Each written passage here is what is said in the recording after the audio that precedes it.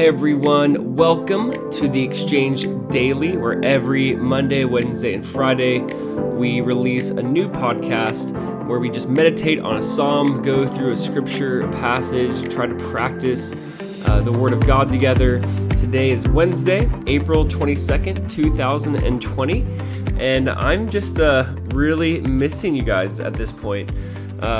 Church, we miss you. We love you. I hope everyone is doing well. I cannot wait until we can be back in person again. This Sunday will be our 7th Sunday, just apart from each other and doing a live stream. So, starting to really hit me. Miss you guys. Listen, we are in Psalm 23, and I just want to specifically look at verse 4. All right, before I do, I want to remind you, David is writing from the sheep's vantage point. David is a shepherd, and he's writing about a shepherd, but it's as if he's a sheep. He's writing as if the Lord is his shepherd, and he is the sheep. And again, David knew a lot about sheep and a lot about shepherding.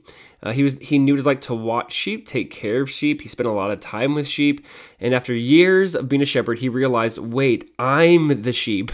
I might take care of sheep, but in reality, the Lord is the true shepherd. He's my shepherd, and I'm just a sheep.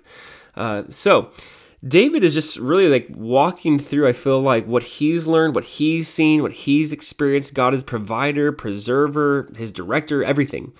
And so I'm just really enjoying this passage. Peter later wrote in 1 Peter 2, verse 25, he says, for you, like me and you, for you, were straying like sheep, but have now returned to the shepherd and overseer of your souls.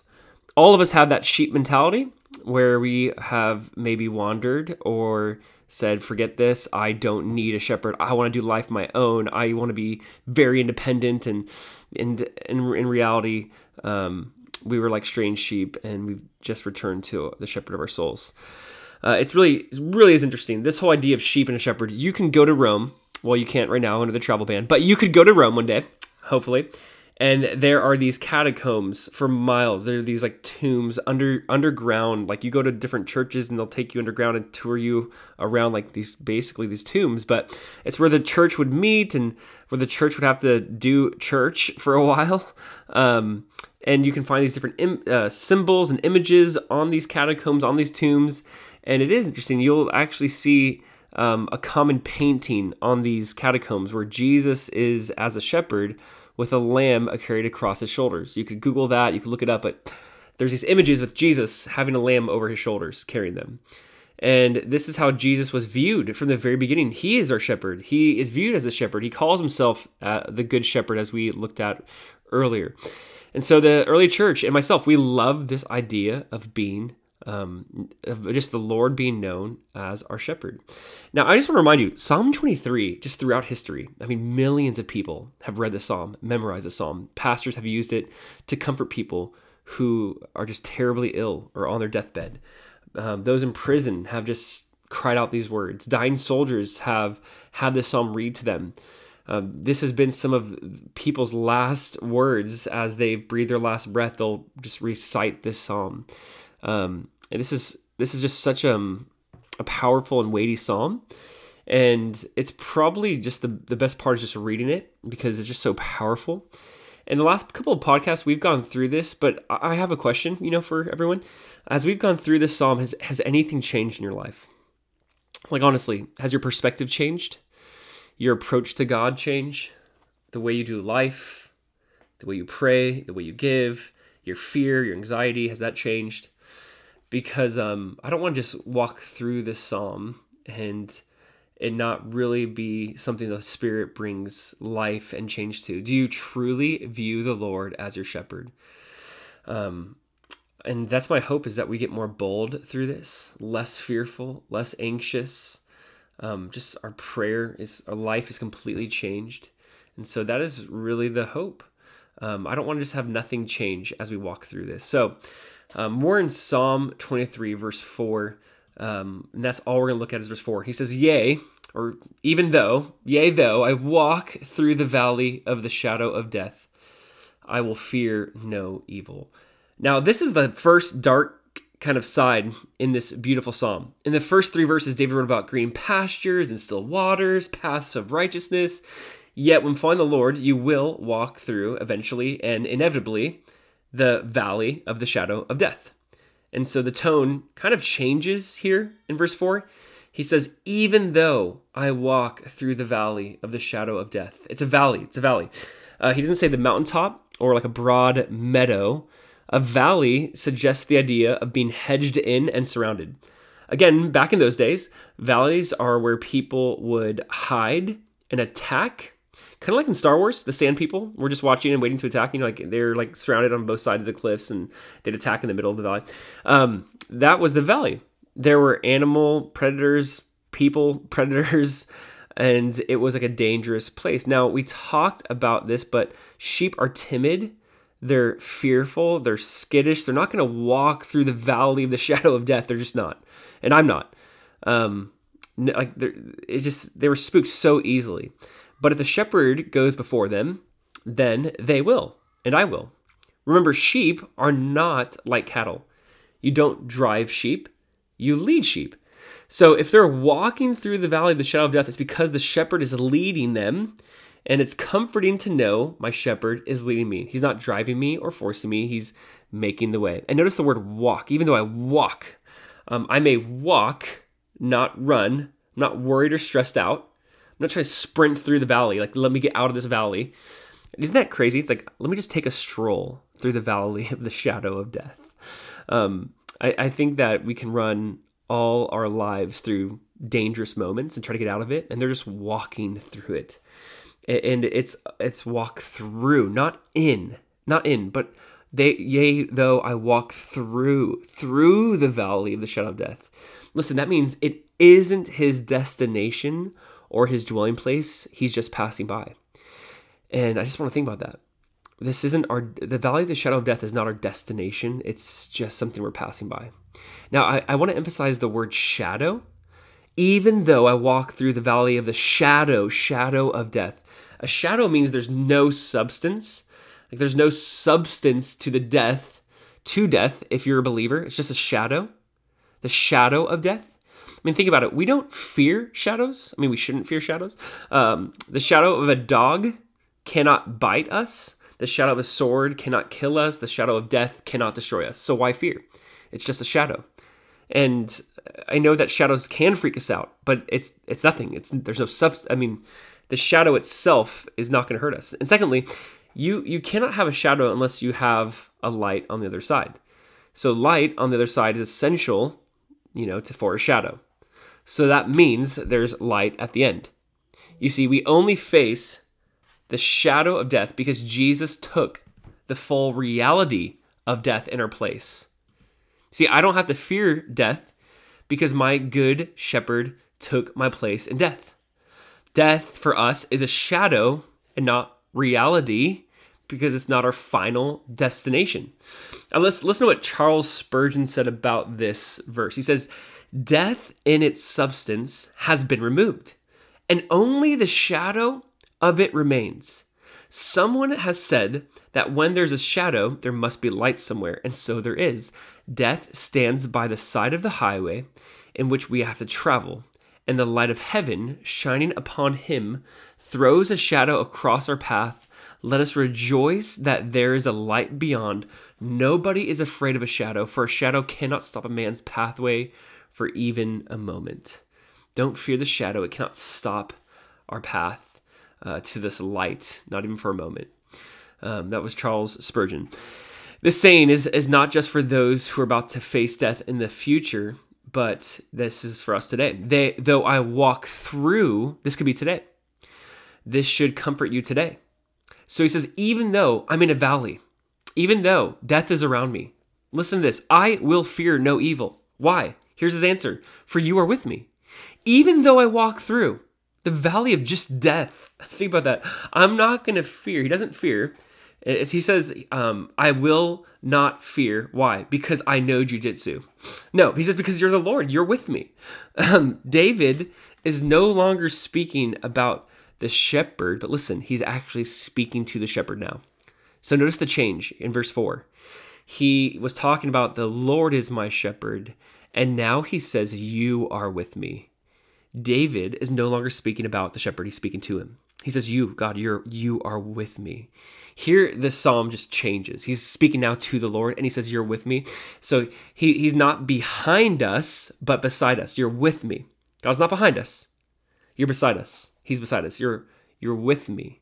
I mean, there's this calmness to our fear. So the number one command in the Bible, and maybe you remember this, the number one imperative given is simply, do not fear, fear not. I mean, it's said over and over again, fear not. And many times it's accompanied with this phrase from the Lord where he says, do not fear, I am with you. See, listen, God's presence is his protection. Don't fear. Why? I'm with you. You want protection? Don't worry. You have my presence. If you have my presence, you have protection. I'm sure you've heard or read, maybe you've heard before the Footprints poem. I'll kind of summarize, but maybe it's like it might be a poem that you've kind of seen your mom put on the fridge, and it's maybe been like a cheesy poem too, but it really is a beautiful poem. The poem basically goes like this: how there's two sets of footprints on the beach throughout all the great and glorious times. That there's a person and God was with them, and there's two sets of footprints, but when the difficult days came, there was only one set of footprints. And the question from the person, walking is saying, Lord, why did you leave me when it got difficult? And, there's always two sets of footprints, but now when it's painful and difficult, there's one. And then the Lord responds and says, there's only one set of footprints there, not because I left you, but because they're mine, and I'm the one carrying you through it. And I love that perspective. We think we're alone, but we're not. God is with us. You are with me. When we look back at the valley of the shadow of death, we will see God carried us. Now, this is kind of a weird thought. I don't naturally want to. Who wants to go down to the valley of the shadow of death? But, I mean, don't you kind of want to go and see, what does God do in this moment? Meaning, we're okay with being led to still waters, green pastures. We're okay with all those things. But are we okay with seeing him with us in the valley of the shadow of death? In the valley, now we're going to see a different side of the shepherd. Some would say, you shouldn't let your shepherd lead you there. You shouldn't follow him there. But the sheep are saying, I'm fearless because he's led me to all these great places. He's always been with me. He's not going to leave me now. And as David is writing this, maybe he had his staff. Maybe he had his staff in his hand as he's thinking about this. Because he says next, I'm not going to fear. He says, because you are with me. Then he says, listen, your rod and your staff, they comfort me.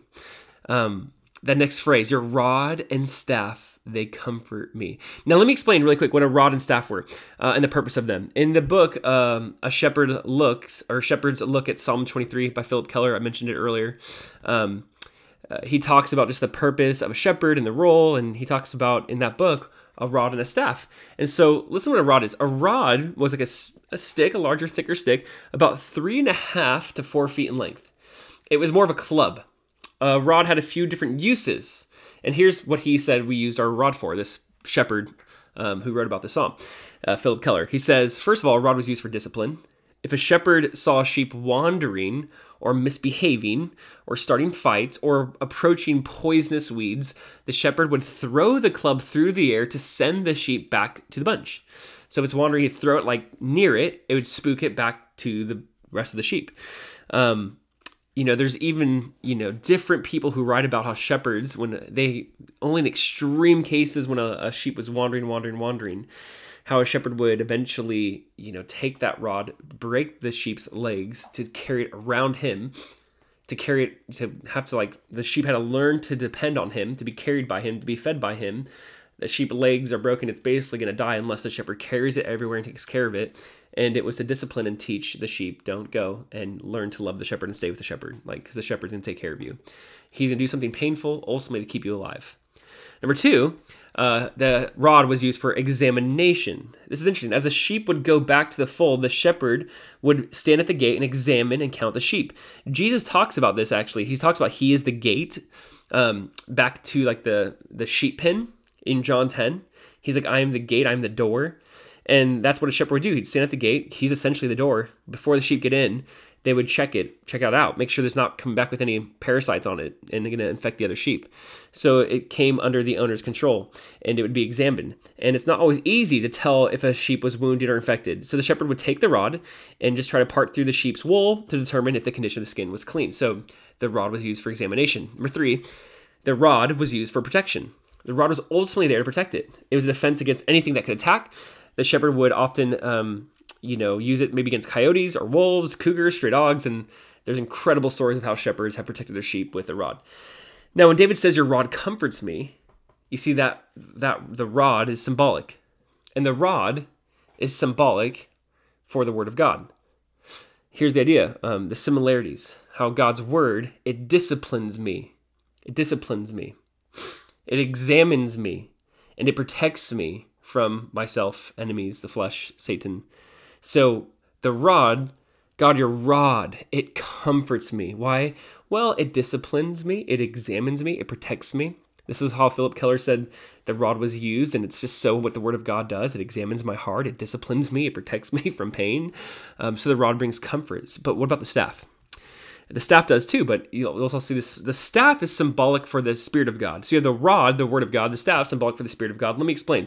The staff is also a big stick, is about 8 feet high with a crook at the end, and no other person in any profession carries a staff. Think about that. I mean, only a shepherd carries a staff. You don't need it for cattle, horses, pigs. I mean, you don't need it for anything. It's just specifically for a shepherd. A rod speaks of authority and power, and a staff speaks of faithfulness and kindness. And the shepherd leans on his staff and uses it just a lot, like all the time. So here's 3 uses of a staff. 1, it was to bring a newborn lamb to its mother. Philip Keller writes about this, how you use the staff to bring a newborn lamb to its mother.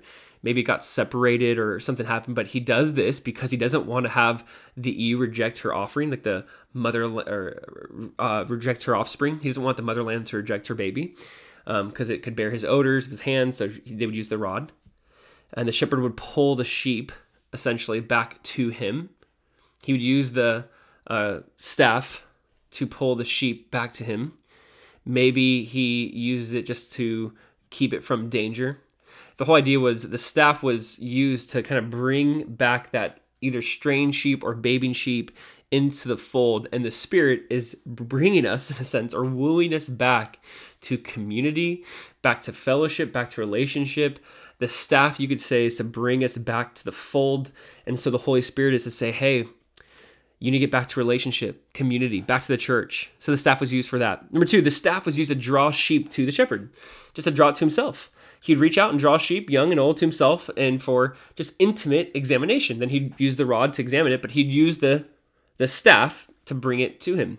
It was useful to draw the shy and timid sheep back to himself. And isn't this what the Holy Spirit does? He draws all men. He draws all men to God. He draws all of us back to God.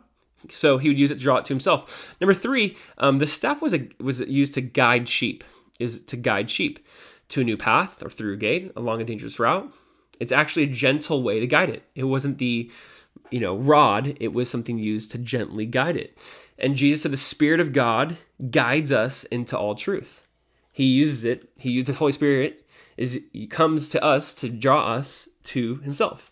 The Christian life is not about believing necessarily certain facts or doctrines, which it is, but it's more about having this intimate and close relationship with Jesus by the Spirit. That you can believe all the right things but not have intimacy. And so we need the staff. The rod and the staff brought comfort to David. It helped him. In the valley of the shadow of death, he goes, I know that God guides me. He protects me. He's going to comfort me, bring me back to him. Here's the conclusion of verse 4. Even though God brings us to the valley of the shadow of death, I don't know why. Like, why? Why did the shepherd need to go through this valley? Like, really think about it. Why do we need to go through valleys of shadow of death? I don't know. Maybe to make us rely on him, to reveal what or who we really trust in. Maybe the easy path is just the wrong path. I mean, I don't know. But David says, I will not fear. He is with me. I don't know why the Lord brings us through these kind of moments. I really don't understand why we have maybe ongoing suffering, pain. I don't. I mean, when you think about someone who's really experienced this, whether it's a cancerous, if someone who has cancer and it's just overtaking them, when you think about people who are losing their job due to COVID, when you think about all these different things, I go, I don't know why there is even this moment of valley of the shadow of death, but I know that you're with me. I know that your rod, your word, and your spirit, your staff, they comfort me. I know that I'm not alone in this. I know that, God, there's something you're trying to teach us, and I want to be open to that. And really, this also reminds us that God, whom God loves, he disciplines. Proverbs 3:11 says this, my son, listen, Proverbs 3:11, my son, don't despise the Lord's discipline or just be weary of his reproof. Don't be weary of it. For the Lord reproves him whom he loves, as a father, the son in whom he delights. So the Lord, whom he loves, he disciplines. Your son, your daughter, why does he discipline? Because you're a son or daughter. He loves you. He's trying to grow you, mature you, protect you. And I'm thankful for this. I mean, Hebrews 12:11 talks a lot about discipline. And it says, for the moment, all discipline seems painful rather than pleasant, but later it yields the peaceable fruit of righteousness to those who've been trained by it. It's not really pleasant in the moment, but later it yields fruit, peaceable fruit, righteous fruit to those who've been trained by it. Listen, don't fight the rod and the staff. Don't buck against it. It just leads to probably more rod and more staff. I would say, be wooed. Let the Lord draw you in. Whom the Lord loves, he disciplines. I mean, this really is a concept we're trying to teach with our 4-year-old. Like, Micah, I love you, so I have to discipline you. And it's him is like, what is that even? What? Like, those two things don't make sense, but it's like, we have to. I'd be a terrible parent if I just let him do whatever he wanted, wherever he wanted, however he wanted. I mean, he'd just be a nightmare person as an adult. Who would want to, hire him? Who would want to marry him? The point is, we discipline because we love. And David's like, your rod, your staff, it does protect me. It does comfort me. Why? Because I know that you're disciplined, Lord, and I know that it's really for my safety. I know me staying next to you is for my safety. And so here's where we're at today, just with this whole pandemic, that I would say, does the Word of God and the Spirit of God bring you comfort? And how can you just approach it with a different mindset? God's not trying to steal your fun. God's not trying to take away your joy. God's trying to bring you fullness of joy as you really approach him through his word, as you embrace his word, as you love it, as you read it, as you're trained by it. And even when you're in the valley of the shadow of death and you don't know why, you can say, but Lord, you're with me. You're with me. I will not fear because you're with me. Let this passage continue to shape our thinking, our anxiety, our emotions, and let it lead us closer to our great shepherd. Listen, if this has blessed you or encouraged you, I'm just going to ask that you would share this with someone. Would you I know that a lot of people's minds are scattered. Would you just maybe, share this with them, bless them, encourage them? I want to also just invite you all to Friday night at 8:30. Kimber and I are going to do just kind of a little Facebook Live and Instagram Live session on relationships, dating, engagement, marriage, friendships. I'm excited for this. My wife and I have been married now for over 12 years, and we have a lot of things that we've done wrong and things where we're still pursuing Jesus in, and we want to share that and answer any questions. So if you go on our social media, you'll see ways to text in your questions. We want to take questions live. We think this will be fun, and we'd love for you to be part of that. Listen, that is it. We love you guys. I love you guys. Miss you so much. Be a part of a Zoom group. Just sign up for someone's. Don't be shy. Be in community. Let the Spirit draw you back into that deep relationship. That is it. Love you guys. God bless you. Have a great day.